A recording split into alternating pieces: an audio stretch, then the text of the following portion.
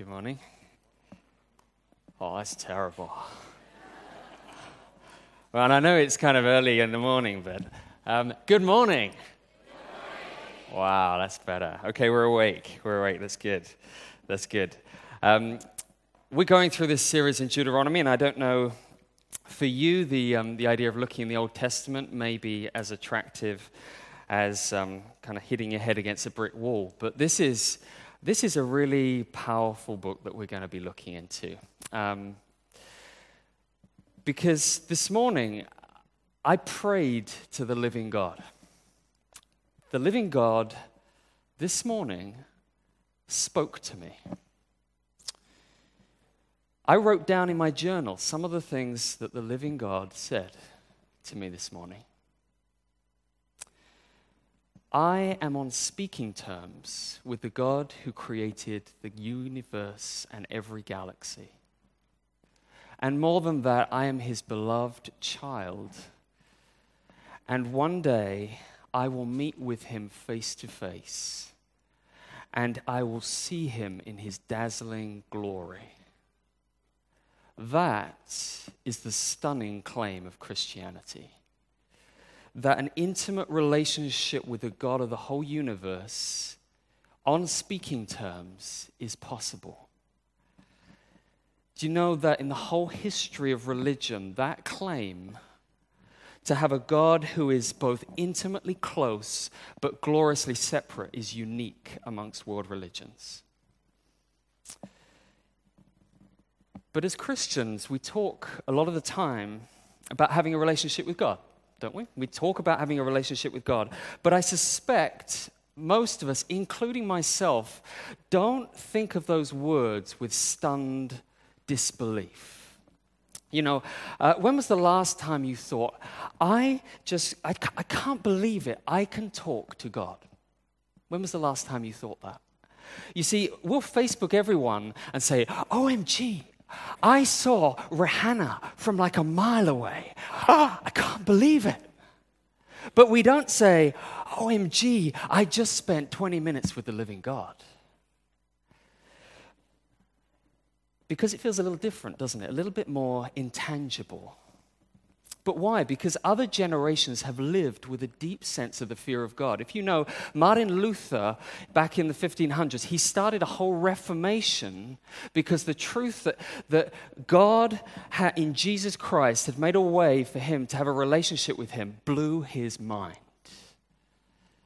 But if you think about it, our world is a slightly different world. It's a very interesting place. I don't know if you know what the Oxford Dictionary's word for 2012 is. Anybody know? It's the word post-truth. Okay, go and check it out. Post-truth. Post-truth is this is their definition: relating to or denoting circumstances in which objective facts are less influential in shaping public opinion than appeals to emotion and personal belief. And so they've had Brexit and Trump, where all these kind of fake news have come out, and everyone's believed them more than what is actually true. And Speaker Ravi Zacharias, he tells a story of one day when he was watching a procession of a golden statue of a god being carried along the street. And there was one woman who had just received a blessing from this statue. And he goes up to talk to her, and he asks her, do you believe this God really exists?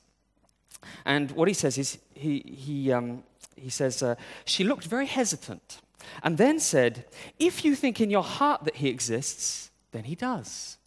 And so Ravi said, well, what if you believe he doesn't exist? And she replies, then he doesn't exist. That's post-truth for you. Everyone's entitled to their view. Everyone's got their own interpretation. It's all equally valid. Truthfulness is secondary. We're post-truth now.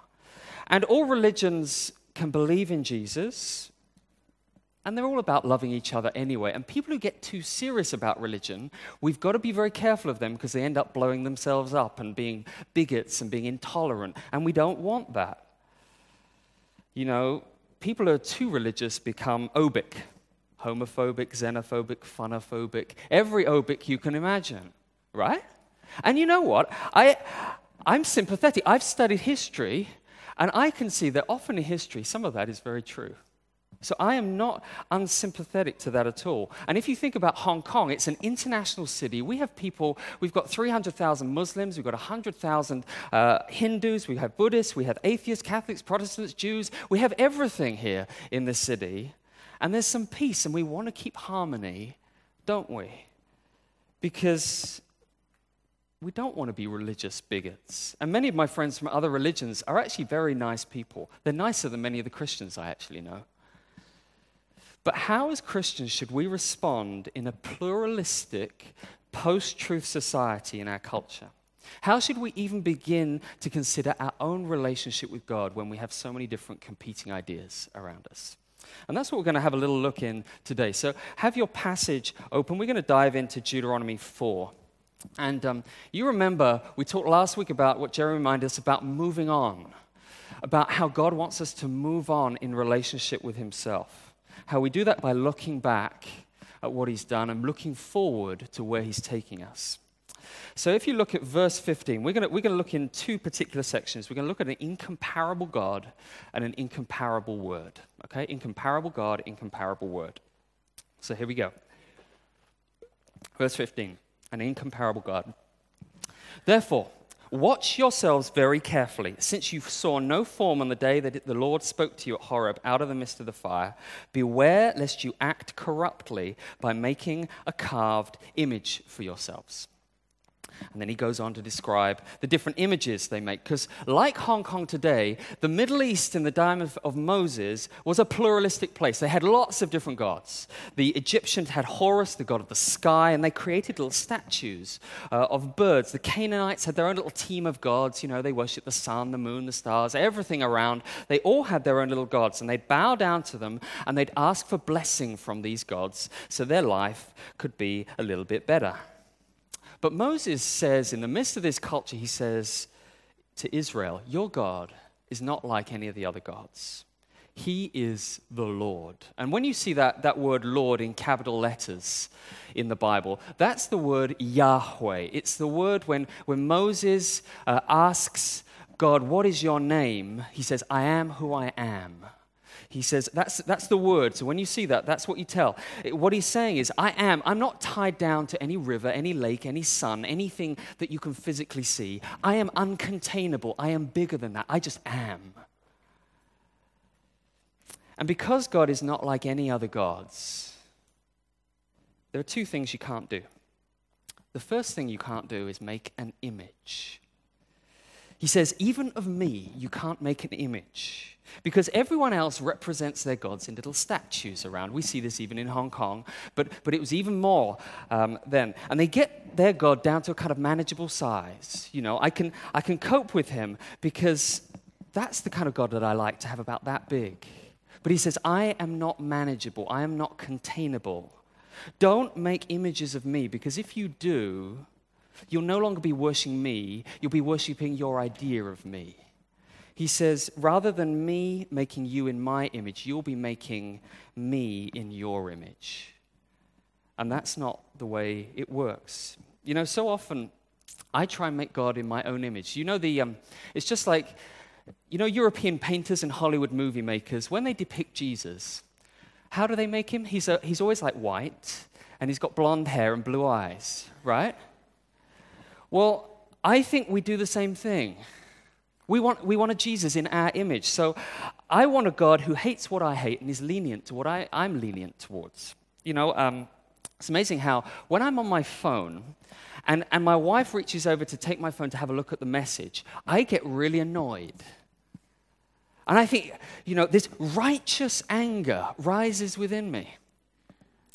But then when I go and reach over to my wife's phone and snatch it out of her hand, you know, I ask her to be a bit more tolerant because, you know, you've got to be forgiving. In fact, I'm very lenient to myself in that situation. And we can do this in 100 different ways.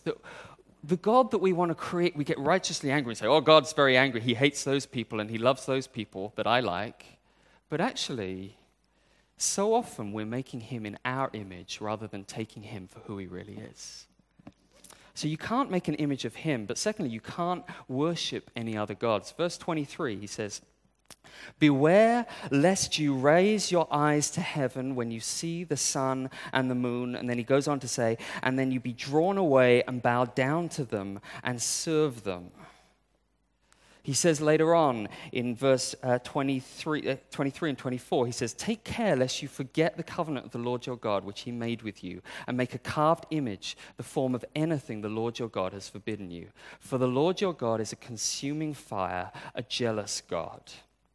And later on he says, to you, in verse 35, to you it was shown that you might know that the Lord is God, there is no other besides him. You see, it's not just that he's incomparable, it's there's none other than me, is what he says. It's not that there's lots of different options to get to God. He's saying every other God is a no God. The word in Hebrew for idol means no God, empty, vain things. He says the peoples around worship the sun, I created the sun. The peoples around worship the sky, I created the sky. I'm the one who is the authority figure around here, and I've brought you into a covenant relationship, a love relationship with myself, for my eyes only.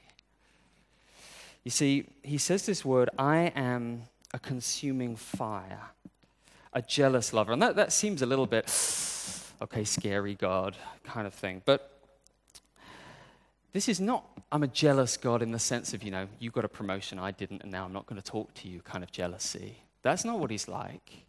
This is a jealousy that you get when somebody inappropriately touches your wife. There's a hot, angry jealousy which flows out of love. He will not give you to another because he loves you that much. And he says, don't have any idol before me because you're mine. I want you exclusively to myself. If you go with anybody else, you're a fraud. They'll be a fraud. You'll go with a player who will use you and abuse you, and they'll leave you. But I burn with a passion for you. Do you know that? God burns with a passion for you. And he says, just as Moses, when he saw the burning bush and he took off his shoes and in reverence, he says, don't play with fire. You see, I have a friend who, the day before his wedding, he found his fiancée in bed with his best man. Can you imagine what that's like? Some of you may know that pain. But if he was to turn around my friend and say, oh, well, that's fine, I just forgive her, it's fine. It's not a big deal. If you're not angry in that situation, then I wonder if you ever truly loved that person. Because love and anger go together. Because you hate what you love, what hurts what you love. And so when God says, I'm a consuming fire, he's talking about a holy love that gets angry at all that is not love. All that is not good. He will not tolerate it. And God is so passionate for you that his fire burns for you to run to him, not to run away from him.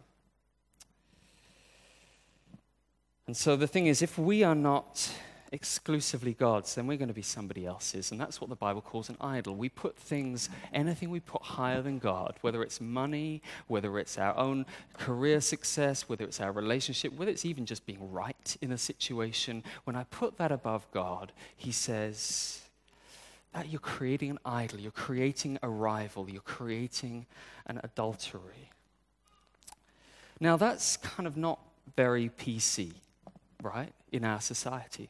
That's a little bit in your face. Now, I saw last year, just near my house, a picture advertising. Can we have that up? This picture, which I thought was really, really interesting. It says, God is too big to fit into any one religion. It says, religion is a powerful weapon that brings people together but also separates people. And that's true. In this call for submissions, we are looking for art that is inspired by your interpretation of what constitutes God, be it a personal vision or an abstract concept. Interesting, isn't it? And I get the motivation behind that because we do want to live. I mean, as Christians, so often we can be so self-righteous and so intolerant and treating people of different beliefs in a way which is hurtful, and Christians have to confess the way they've done that in the past. So they want to bring people together. That's a great desire. But the problem with their approach is, if religion's perspective is inadequate, if we can't fit God into any one religion, then whose perspective is adequate, right? The solution here they give you is, it's your interpretation. It's whatever God you want to have for yourself, basically. If God's all too big, all religions are basically the same. We all worship the same God anyway. And what they're actually saying is, you've got to lay aside the beliefs of your own religion for the kind of God that is acceptable to all of us. Diminish your God to a lowest common denominator that we can all agree with, and then we're fine, we'll be happy. But actually, that's not really being respectful to the beliefs of the religions themselves. It's actually saying, well, maybe my opinion about what God should be like is not what any of these religions should be like. And the struggle with that is, when you have a kind of God which is just acceptable to everybody, then it's always a very diluted, vague, kind of impersonal, kind of floaty God who is very spiritual, but he wouldn't kind of say boo to a goose. Right? He's the kind of one who's not personal. He doesn't have an authority, so he won't make any demands on my life. So I can basically carry on living the way that I want to live. And you know what I'll do? I'll make God in my image, fashion him in a little way, and then I can go to church and I can pray and I can do the things that maybe help an old granny across the road occasionally. And you know, he'll bless me. I'll get life and joy and happiness, and it will all be fun. And that's kind of the gods of the people around Israel. But the Bible says, if you believe in that kind of God, that's not a God who's worth worshipping, if he just looks a little bit like you. And the Bible says, actually, God is not kind of impersonal and apathetic. He's a consuming fire who wants a love relationship exclusively with you. And because he's incomparable, he calls you on his terms, not yours. And yet he says in verse 20, this is really interesting, the Lord has taken you and brought you out of the iron furnace, out of Egypt, to be people of his own inheritance. Do you know what the iron furnace was? The iron furnace was where you made idols. And he says, you don't have another image or idol before me. You don't make me into an image because I already have an image. And that's you. That's you. I'm a God who has rescued you out of slavery. I've brought you to myself. And what I'm trying to do, I'm trying to reshape you into my beautiful image. And if you diminish me in any way, you're actually going to diminish yourself. Because your image, my image is you. And so I want you to look more like me increasingly. You see, when you put an idol before God, it always dehumanizes us. Worship anything less than a God who is great and awesome and majestic, and you'll diminish your own dignity and value and worth. Idolatry leads to injustice because you'll judge everybody else according to your own standards of what's right and wrong, and those are not reliable standards. So the living God says, I burn with passion for you. I'm incomparable. Don't have any other gods. Don't have any other images. And by the way, what that does is, we don't have to agree with people of different beliefs. But if you see them as made in the image of an awesome God, then you treat them with dignity and respect. That's the difference that having a great God makes. An incomparable God, secondly, an incomparable word. How does God change people into his image? Okay, how does he change people into his image? Verse 33, did any people ever hear the voice of a God speaking out of the midst of a fire as you have and still live? What he's saying, our view of God always shapes our view of his word and what he says, okay? If this relationship with God is a consuming passion in your life, then his words will be precious to you. Amidst the crowd of voices that are all around us, it will be his voice you want to hear. Now, this is really interesting because the amazing thing about Yahweh, the God of the Bible, is this. He's not just incomparable, but he speaks. And you think, duh, of course. But have you thought that it's grace that God speaks? It's grace. God could remain utterly silent. He's got no obligation to speak to us at all. None at all.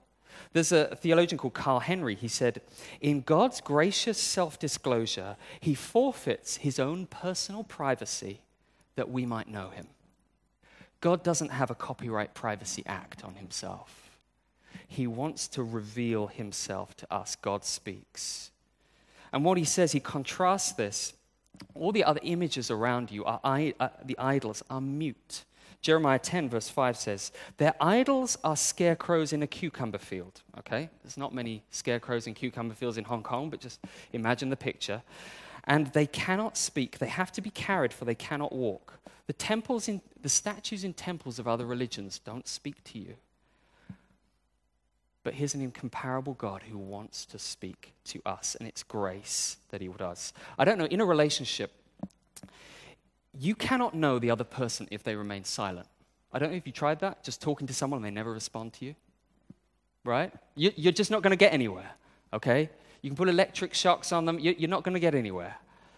But it's like a dad whose kids run up to him and, he's just watching TV and they want to talk to him about his day and he just stays silent, still watching the news. And he's there in the room, right? He's present, but he's emotionally absent. He's not engaged in their lives. He's emotionally distant because if he doesn't speak, you don't know him. There's no relationship. And some of you know what that's like, that kind of devastating barrier in your families. But God is not an emotionally absent father. He's not a God who turns away just to kind of say, oh, not them again. He longs to engage you. That's why he speaks through his word. And he wants us to respond. And you know what? This is what I realize so much about myself. It's often me who is more emotionally absent than him. It's more me who's turning away watching the TV, not wanting to listen to him, than him. Right? Anyone know what I'm talking about? His words have authority, but they're not authority just to kind of grind us into the ground. They're words that he speaks to us out of grace to do us good. Verse 39. It's not just that these are grace to us. Verse 39 says, know therefore and lay it to your heart that the Lord is God in heaven above and on the earth beneath. There is no other. Therefore you shall keep his statutes and commandments that it may go well with you. The word well here doesn't mean kind of okay, not sick. It means fully flourishing. It means doing well in every aspect of life. You see, a God who is jealous for you, who has this authority in your life, he speaks words so that you can flourish. So that you can flourish. Some of us struggle with the idea that God speaks an authoritative word that we need to respond and obey to. We want to be a bit more like, I don't know if you know the rock band Queen, they sang a song, I want to break free, okay? I don't want anyone else telling me what to do. I want to do things my way. But if you are like that, consider this. Everyone lives under the authority of somebody else's words. Everyone.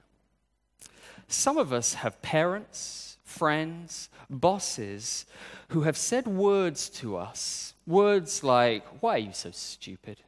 Can't you do anything right? You're not good enough. You're not smart enough. You're not good looking enough. Anyone ever had any of those words? And even today, some of those words still have authority in your life because they still get to you. They still drive you. Because what happens if you're anything like me, you kind of take those words, and whenever you make a mistake, then you kind of loop. You have this little kind of live stream loop that goes in your head, and then you say those same words to yourself. You say, why was I so stupid? Why has everyone else got a better life than me? It's just not fair. Right? And we have this loop that's going on all the time in our heads.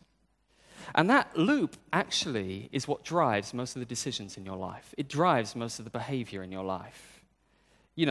When people are workaholics, you're not a workaholic just because you love your work. It's because there's a loop going on in your head saying you've got to prove yourself. You've got to do better. You've got to get ahead. When we're defensive in relationships, when we enter into arguments just to prove that we're right, it's because we've got this loop saying you've got to be good enough. You've got to move up to the mark. You see, words have authority in our life. And if you want to know whose words have authority or who has authority in your life, just think whose words really impact you. Even this week, whose words do you lean on? Whose words have the power to ruin your day? Right? You see, for me, it's the people I respect, it's the people I fear, it's the people I crave their attention and their approval from. Their words carry weight in my life. You know, if, I don't know, just a random fruit seller down the road says to me, "Oh, you're stupid, Chris, and you're good for nothing," honestly, I don't really care. But if my wife was to say that, and she doesn't, but if she was, I'd say, okay, we may have words afterwards, but... do you know what? Her words, those words would crush me, right? Because her words have an authority because of a relationship that we have. You see, whoever you ascribe authority to in your life has the power in their words to lift you up or to crush you down. And if anybody crushes you with their words and you have nobody else who has a higher authority, nobody else whose words have greater weight than theirs, then you will always be a slave to their words. Then you will not live in freedom. You'll be resentful, you'll be angry, you'll be offended, you'll be hurt, you'll be like, "I can't believe that person." And it will just ruin your day.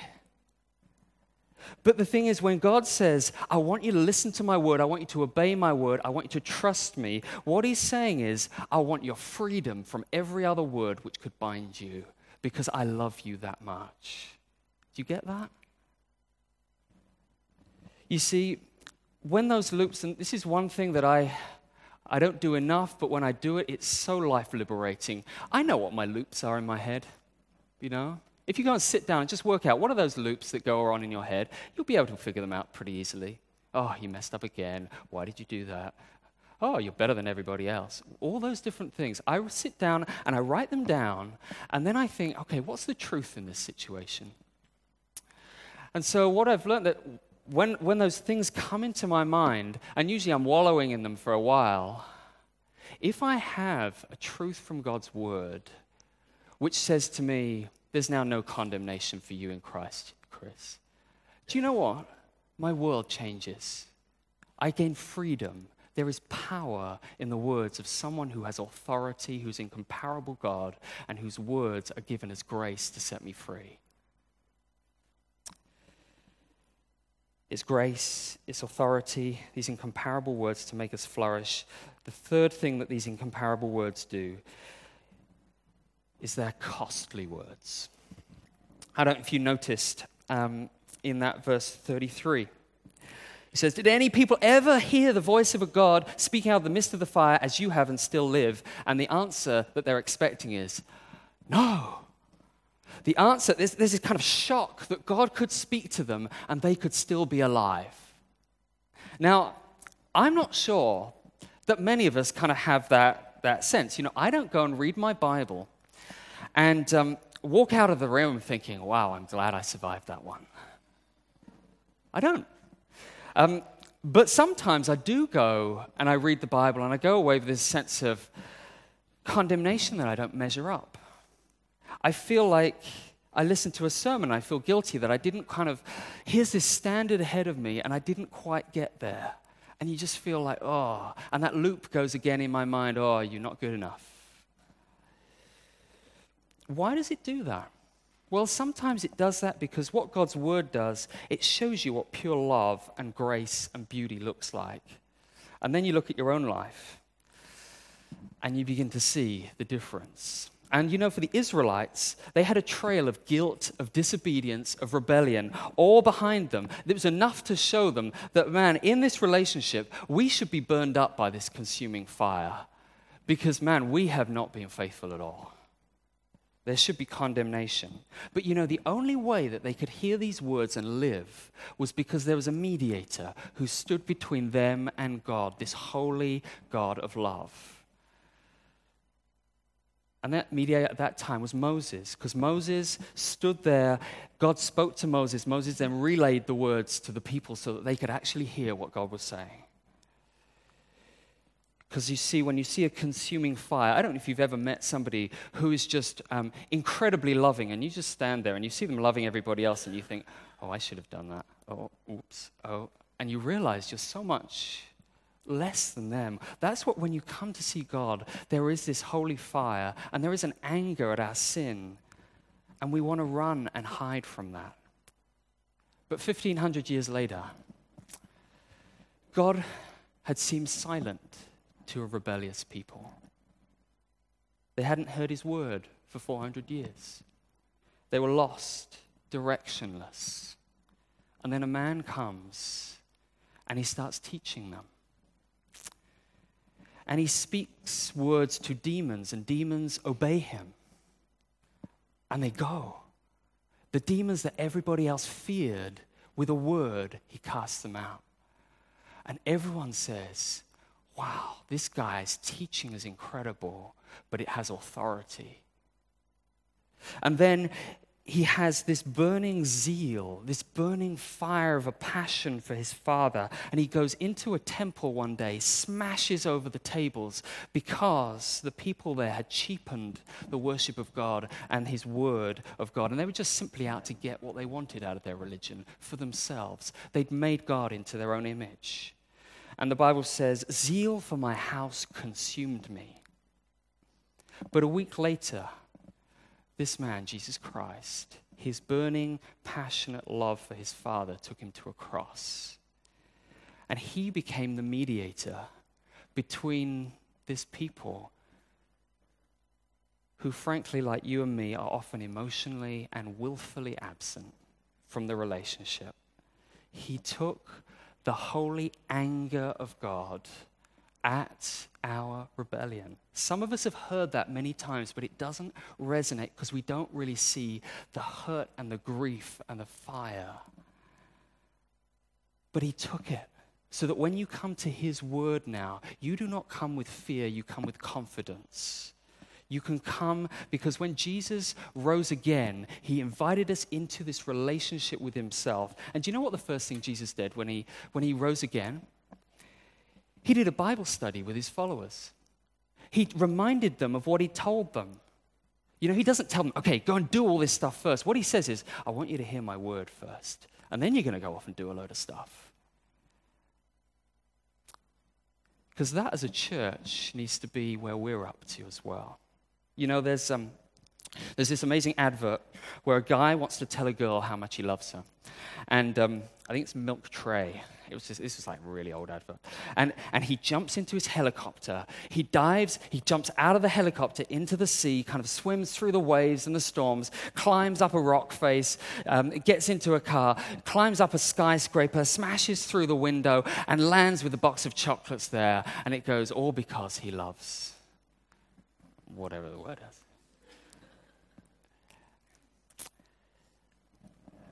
You see, he was trying to give a message to the woman of his love for her. God gave a message so much more costly than that. He brought his son to die, and if his message and his words come at such a cost, will we treat them lightly? Will we treat them lightly? An incomparable God, no other images before him, and incomparable words. This year, for us as Watermark, we live in a city with so many different voices, so many different things, but the only way we will be distinctive and different is not through first by being activists and doing 100 different programs. The way that we will first become distinctive is if God's word begins to shape us and we become expecting the living God to speak to us.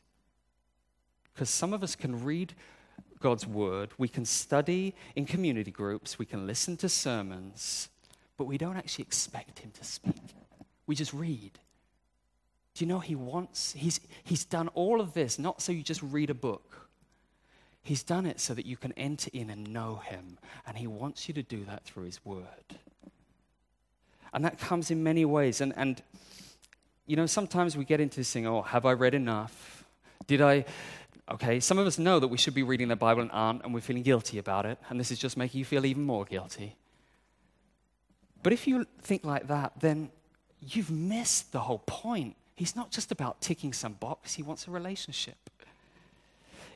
Here's a question I always ask when I come to listen to a sermon, when I come to reading God's word, I want to say this: if I actually believe this, if I actually believe this is true, if this is really God's word, I mean, not just, we theoretically know it's God's word. I mean, most of us, if we're Christians, will say this is God's word. But if I actually believed it, like really, what would change in my life this week?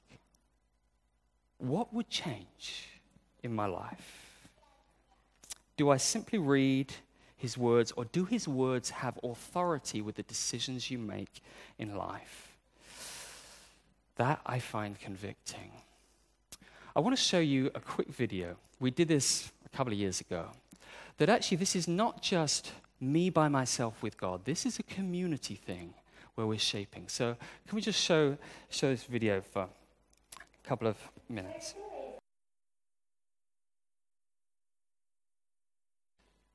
A very youthful looking Eric. You see, we want to be serious about God's word in community, and I know that some of us have a lot of questions. I'm not addressing all your questions here, but I want to start a conversation with us. Some of you may be thinking, if you're not a Christian, you may have questions, why should I trust the Bible?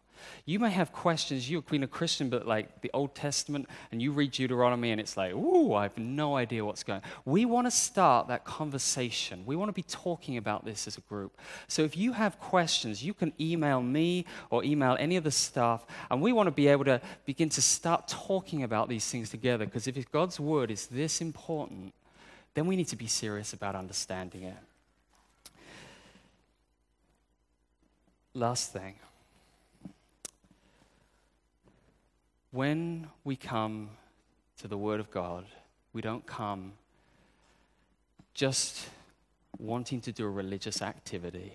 We come because we have an awesome God who wants to transform us, change us. He wants to make you flourish.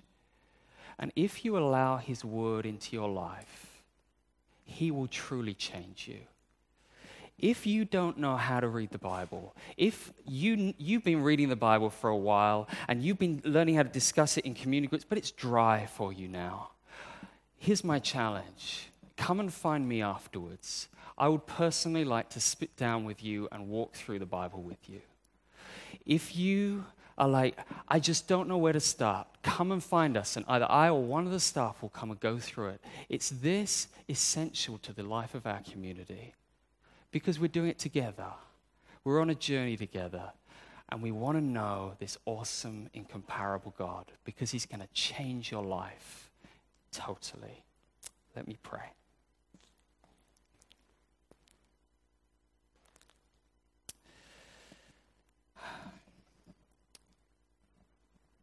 Father, I realize that so often I kind of go through the motions in Christianity. I know the things that I should say. I know the right things I should read. I know the things that I should and shouldn't do. And yet I don't come expecting you to speak to me. Even this morning, I pray that you would give us an expectancy, whether it's a good sermon or a bad sermon, whether it's a great community group time or not, whether it's even when we're struggling to read the Bible ourselves, that we would see that you have made a way with such cost because you want to relate to us and you want to speak right where we're up to, words of comfort, words of challenge, words of grace, words of transformation. Some of us, Lord, I pray that you would Help us to turn from the words that have held us for so long, the words which keep coming back and keep crushing us down. And I pray that you would help us to see that actually we need to repent, that we have allowed other people and their words to have more authority than your words over us. I pray that this morning we'd hear that we are your children, that if there are people here who don't know you, Lord, that they would see that this is serious, that your love for them is not something they can just flick off. We have a God who is not just vague and impersonal, but a gloriously personal God. I pray that people might come to know him this morning. In Jesus' name, amen.